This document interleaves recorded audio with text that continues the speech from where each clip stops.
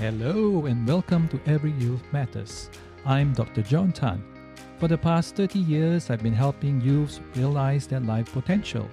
In recent years, though, I've helped many parents, teachers, counselors, and youth workers engage their young people. In this podcast, I will share tips, tools, and ways to reach who may be that difficult or challenging youth who just will not respond to your best intentions.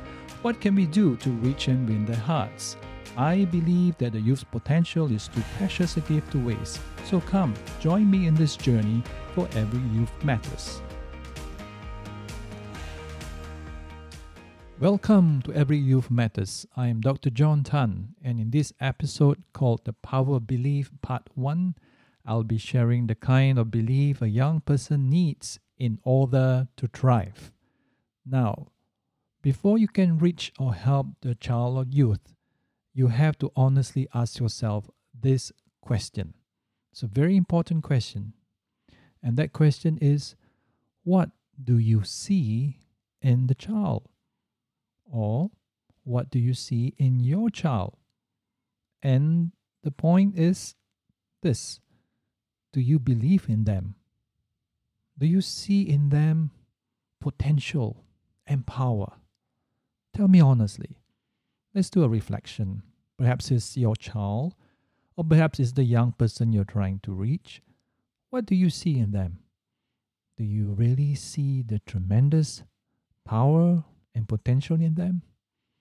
Now, granted, I know sometimes it may be very, very difficult, because if it's like you've been having problems with your child and you have been having great arguments, the child that overnight shot up into becoming a very non-communicative teenager who just slams the door and speaks to you in monosyllabic grunts, not even words.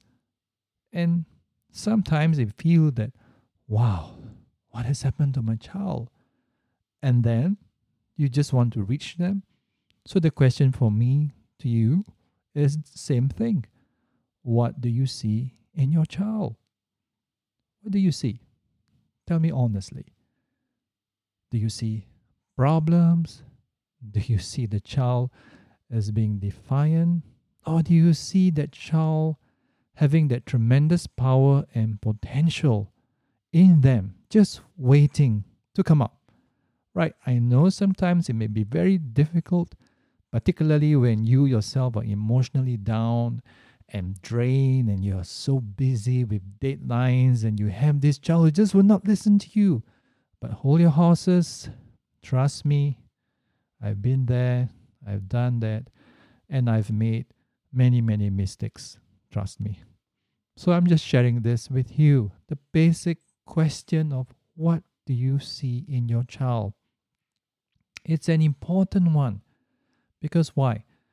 Because children and youth would respond in the way you see or view them. Let me share with you two stories. I remember this teacher I had. I'll just call him Mr. D. Don't want to name him, but I remember Mr. D.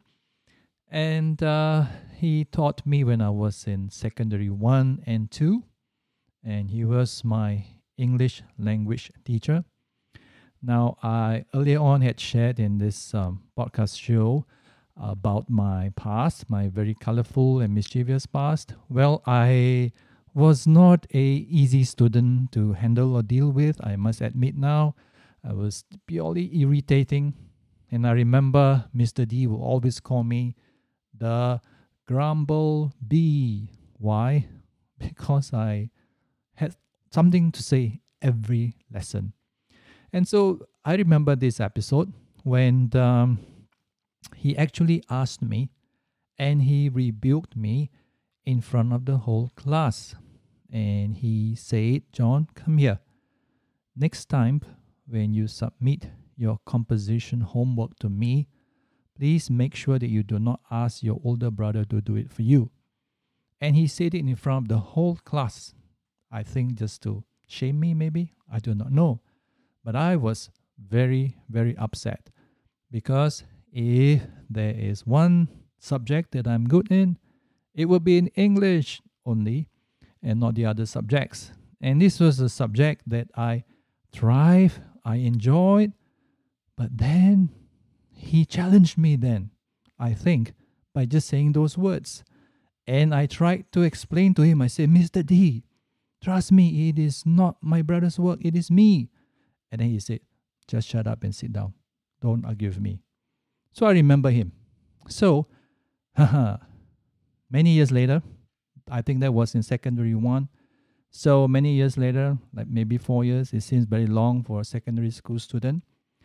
When the results for my O-level exams came out, and guess what for my English?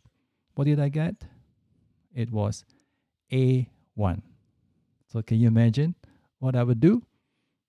I was looking out with pride, and I was looking out for Mr. D, and I found him.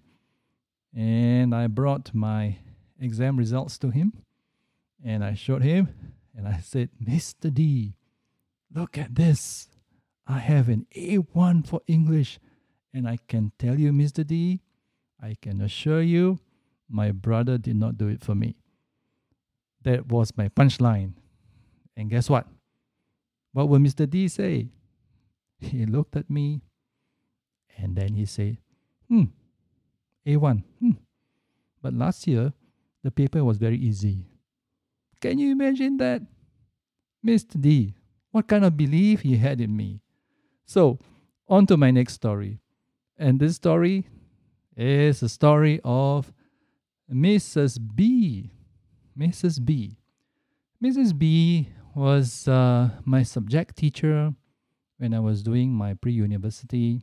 By then, I had, kind of graduated in terms of mischief and misdeeds, and didn't actually enjoy her classes. And I remember, however, she kept looking at me in a very accepting manner, even though I was just downright irritating. And one day she challenged me, and her challenge was so, incredulous to me, because I couldn't imagine that she would even ask me that. And she told me this.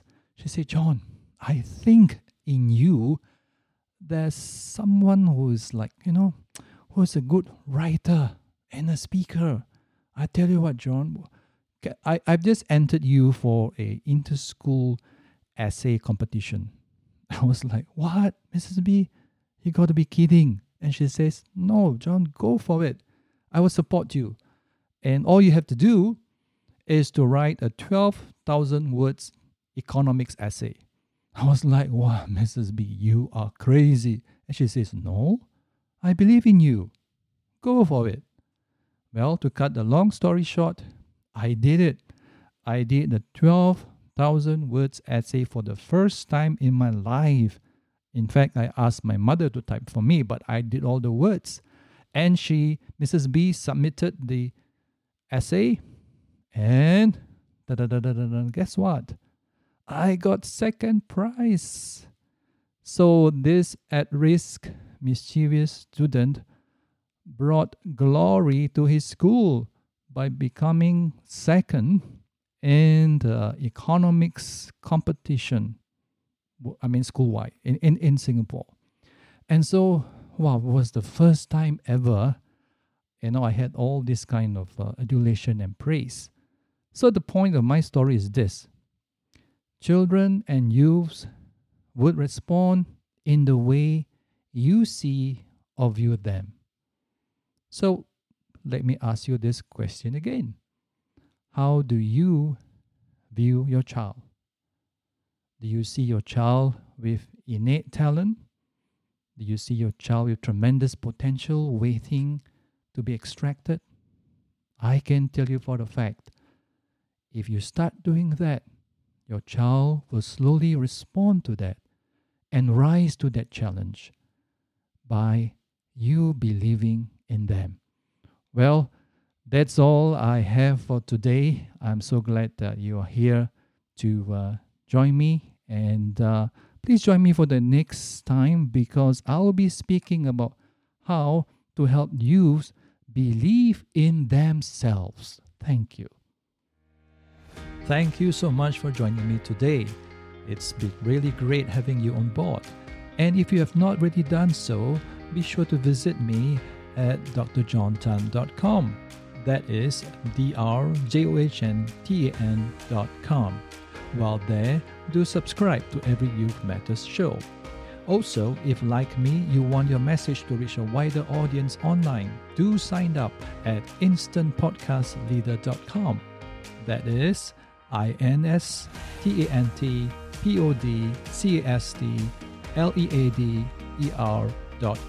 instantpodcastleader.com. If you do just that, you'll get a free ebook called Inspire, Connect, and Elevate Your Online Reputation. So, till the next episode, remember, we're in it together for every youth matters.